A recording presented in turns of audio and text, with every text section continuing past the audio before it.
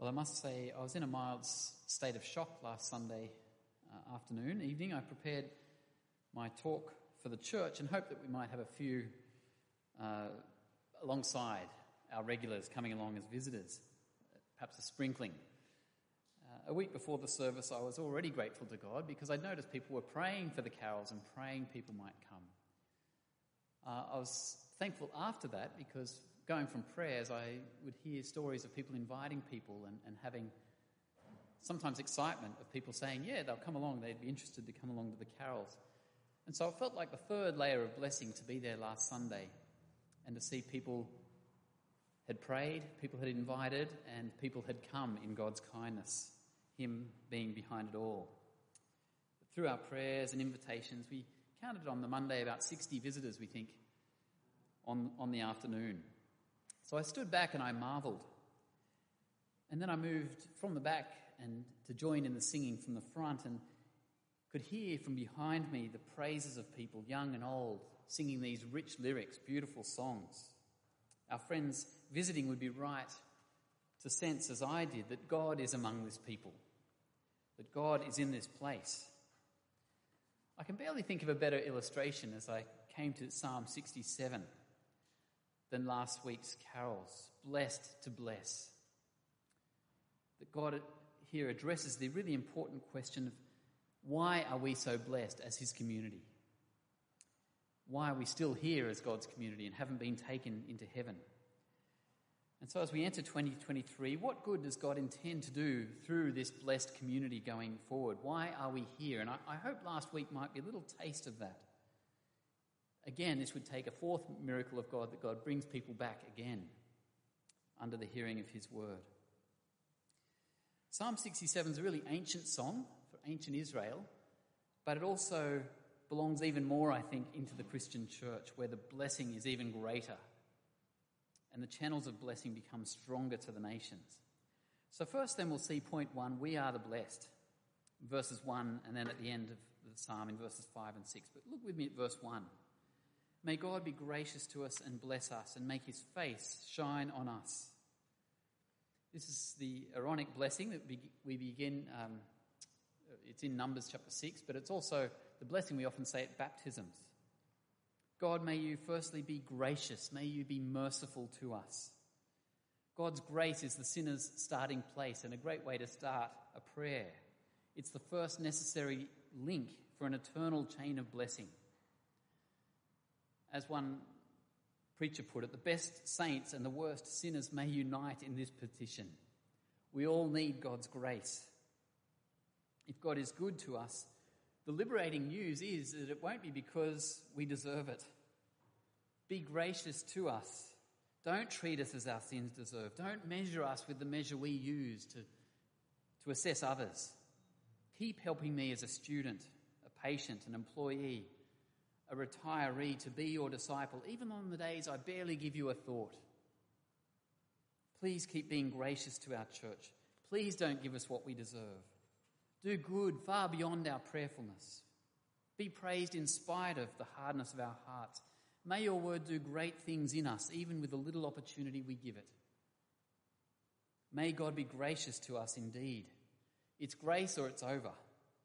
We shut up shop and we just embrace self-attained misery.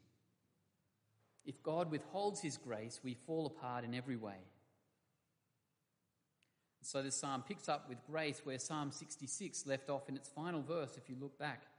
The last verse of Psalm 66, praise be to God who has not rejected my prayer or withheld His love from me. Not because He deserves it, but because of God's grace to Him. First, grace, in verse 1, we also see, secondly, bless us. Our whole world, I think, wants to be well, but thinks it can be so without God.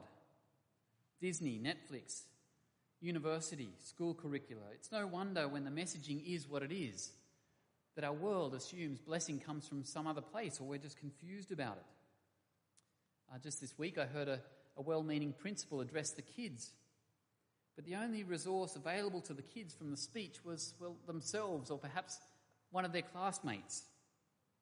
The kids were urged to hope in their own attitude, their fortitude, their character, their goals, their techniques, their perseverance. If you fall down, get back up. The weary world tries harder. But the call for God to bless us recognizes the benevolent forces beyond our control matter most. The best news for kids, if they are blessed to know this God, is that he has everything to do with how well we are and how well we will be going.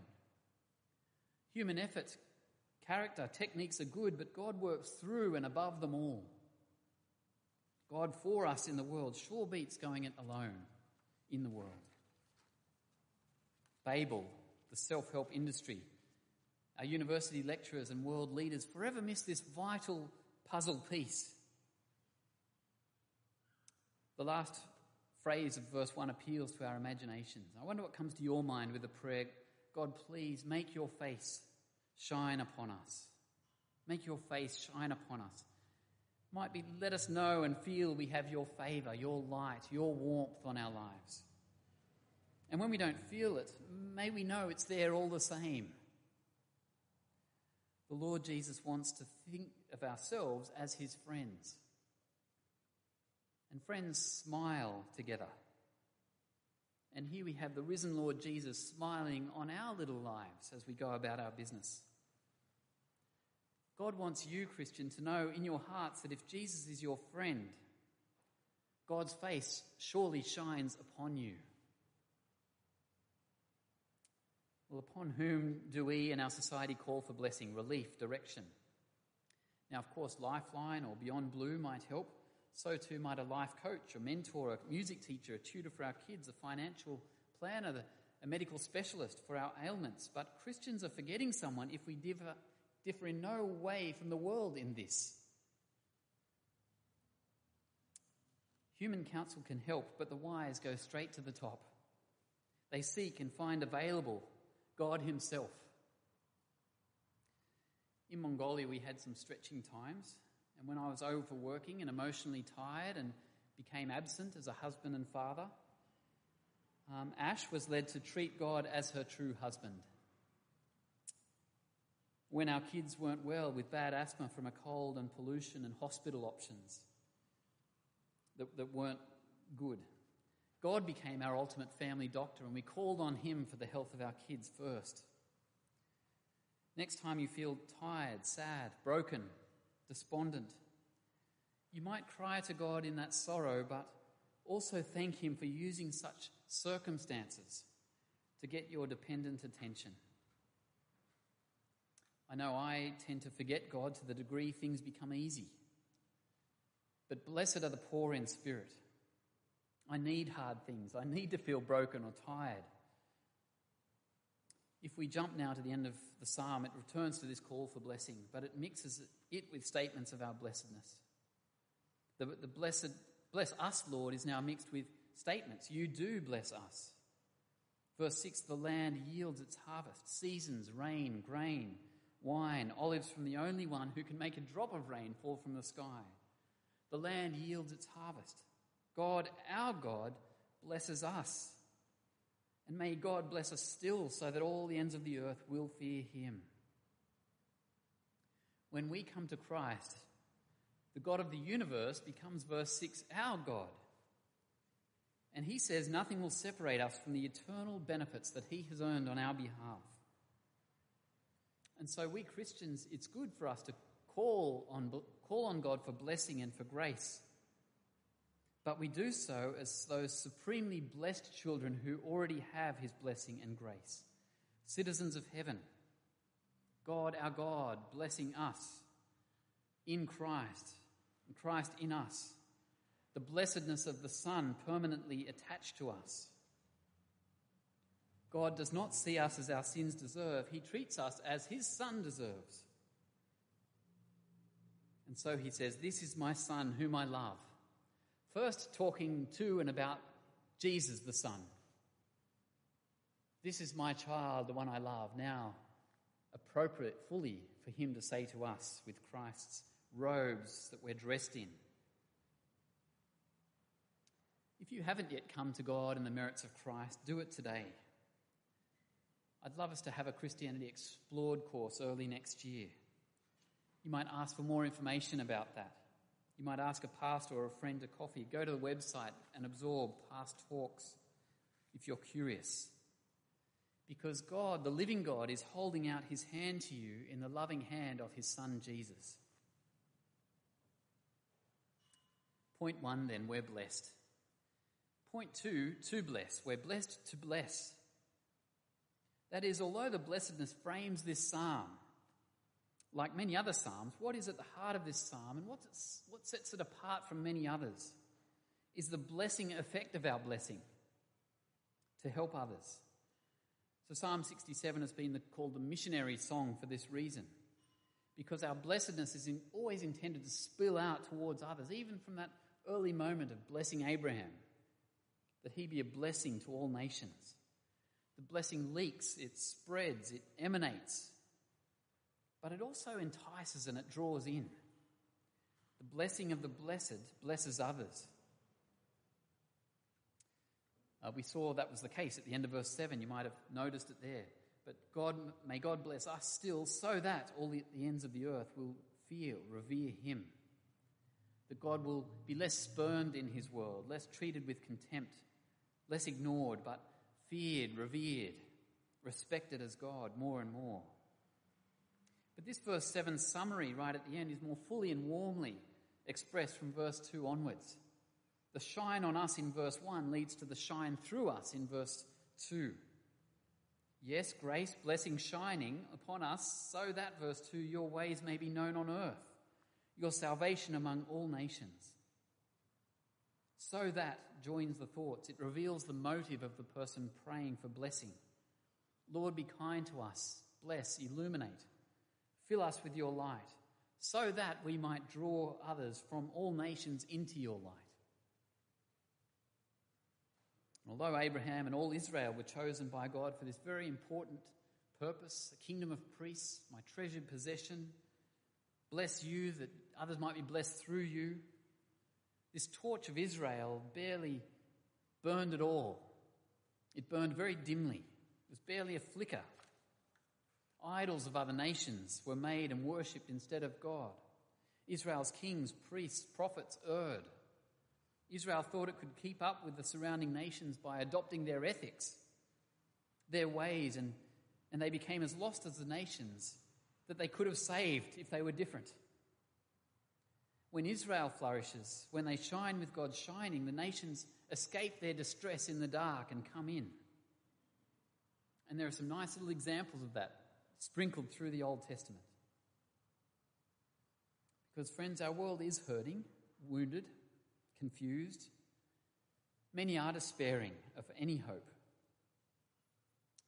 I recall 2 of my alcoholic friends coming alive as they entered church life, both unexpectedly finding a resolution to their addiction in Jesus. My pastor in Mongolia came to the light of Jesus while in the darkness of a Mongolian prison, thinking life was completely futile. The blessed him by visiting him in prison with the gospel. This psalm is a beautiful expression of a person who embodies the greatest commands. Love God. Love others, your neighbour, as yourself. And so the author's cry in verse 3 loves God and loves people. May the peoples praise you, God. May all the peoples praise you. Such a concern for neighbour and for God, while it's around, such a longing is nonsense to godless, selfish hearts. But God's Spirit warms our hearts in this way. I remember as a teenager, one of the young adults there taught us a song in church, I think it must have been getting close to Christmas. It goes to the tune of Jingle Bells, J-O-Y, J-O-Y. I won't sing. I won't get you up either, Faith. This must, J-O-Y, J-O-Y, this must surely mean Jesus first, yourself last, and others in between. He was giving us the secret of joy, of happiness, in a world that looks for it in all the wrong places, in all the wrong ways. Jesus first, yourself last, and others in between. A desire that the Lord Jesus be praised by those around us. And we sacrifice much to make that possible for those we love. May the peoples praise you, verse 3. May all the peoples praise you. May the nations be glad and sing for joy. This fitting response of creature to creator. Because while injustice and chaos appear to reign all around the world, the truth is God will judge. He will rule. He is sovereignly guiding, verse 4, all things and nations to his perfect ends. Yes, evil is evil, but the greater truth is that God is God. He will win the day for those on his side. And so again, verse 5, repeating exactly the cry of verse 3, may the peoples praise you, God. May all the peoples praise you. And friends, if you're young in the faith, I expect this may be just a weak longing with much room to grow. This is the longing of a mature person of God, one who loves God and is loyal to him, one that loves people and recognizes this friend's greatest need is to know the living God as we do. Do you so love God and neighbour? Or is this a prayer for you to adopt? Oh Lord, we would do well to pray. Shine on DPC. Shine on us. Warm our cold hearts. Bring clarity where there is ice, frost, fog. Not that we become self-obsessed mirrors on about DPC or ourselves, but a clearer window for the world to see you. May we be freed to care less about impressing others with ourselves, less introspective, less focused on my feelings, image, reputation, prestige, legacy, my family's honour. You might know the story of Narcissus, from which we get the word narcissistic. You hear it thrown around every now and again. It's an excessive interest in or admiration of ourselves. Each day Narcissus went to the lake to see his own beauty in the reflection. And one day he was so taken by his own beauty that he fell into the lake and drowned. Self-absorption is as spiritually ugly as it is destructive. And many secular writers have worked this out. They just don't know what to best replace it with. After surviving a Nazi concentration camp and wondering, what is it most essentially that makes life worth living, that makes life bearable? Viktor Frankl's powerful little book, The Search for Meaning, says to those chasing happiness and success that you won't find it if you chase it in and for itself. He writes, don't aim at success. The more you aim at it and make it a target, the more you are going to miss it. For success, like happiness, cannot be pursued, it must ensue. And it only does so as the unintended side effect of one's personal dedication to a cause greater. In other words, don't say, I'm going to pursue happiness, or I'm going to be a successful person. Have a cause that makes you happy or brings happiness along with it, or brings success along with it. A cause greater than your own sense of success. And friends, we have a cause greater. And so, Lord, we want to pray, wash, purify, clean and polish, that we shine or attract praise, but not to ourselves, to the only one worthy of it. For notice, it's not about our ways and our powers, but verse 2, that your way and your salvation, or the ESV, your saving power, may be known on earth. It's not going to come just by looking at us, it's going to come by looking at us and hearing from us. Knowledge, the word known there. We need to teach, impart information. It's good for Christians to seek God's blessing. But anyone around the world of any religion does the same. Far less common is the child of God's prayer that through our blessing, he be blessed, he be known, praised, enjoyed by friends, neighbours, enemies, world. Parents sacrificing for their children is commonplace. Some in the back room now. Feeding, dressing, cleaning, shopping, washing, listening, advising, disciplining, educating. There's a huge amount of loving commitment that goes in the direction of parent to child, God to humanity. What is wonderfully refreshing, rare but beautiful, is when it's seen going the opposite direction, when the love, care, sacrifice, kindness, flows gratefully in the opposite direction. Can you imagine the 12-year-old saying, "Dad, I've saved $300 and together with some birthday money, I've got enough to buy a mower and I'd love to replace your old mower with a new one and start looking after the lawns for you." That hasn't happened for me yet. I say this in case the kids tune in. Yes, love flows constantly down within families, from older to the younger, provision, care, the stronger to the weaker, the independent to the dependent. How beautiful it is when the recipients of that flow give a thought to the giver. Occasionally I hear one of my kids say, "How was your day, Mum? You look tired. Can I help you with anything?" Wow, that's gold. This Israelite cares that God is praised, that all nations praise him for his praiseworthiness. It's got nothing to do with the prayer.